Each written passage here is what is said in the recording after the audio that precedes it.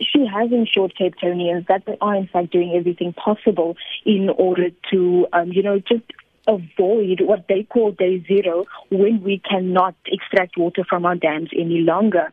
What she has also said is that she has been in contact with the National Minister of Water and Sanitation this morning, actually, just to discuss what can be done on an intergovernmental phase of things. And she did say that the minister did in fact, give them a very warm welcome, saying that the plans that is sort of made to save water between municipalities should not be an isolated plan, that national government actually needs to come on board to help local government, help municipalities in order to get this up and running. Yeah, that what I think is obviously important. The Department of Water Affairs also, making those targets. I mean, 500 million litres of water.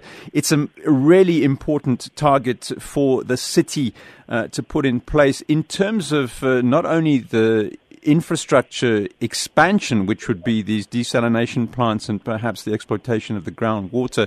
The leakage is a big problem. If that is dealt with, clearly the challenge facing the city is reduced. Any particular things mentioned about ensuring there's no wastage? Well, the city, the mayor has put very big emphasis on a plan to avoid acute water shortages. And now this plan comprises of 3 phases. The city is currently in phase 1, where they have started installing water management devices at certain households that have a high water usage. And then they've also started water pressure reduction in the city as a whole. Now, phase 1 that we are currently in will, however, will stay in that phase for quite some time. And then there's phase 2.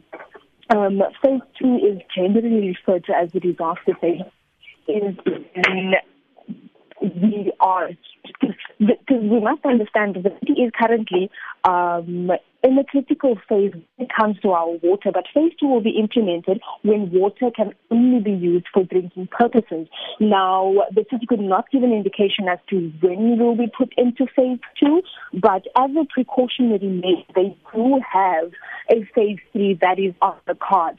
And this is when we have absolutely no more water left in our dams, where we need to make we need to rely heavily on our desalination plants, which is only temporary. So the city does have a plan that they have ensured their residents that we will in fact not run out of water, but if we do, they are ready for that eventually. Just finally, Lynne, we couldn't avoid asking you this. Was the mayor asked about her suspension from party activities by the DA? Yes, unfortunately the mayor said that she cannot comment on, and the condition of her special leave is that she cannot speak about it. So unfortunately we were unable to get anything out of her regarding that.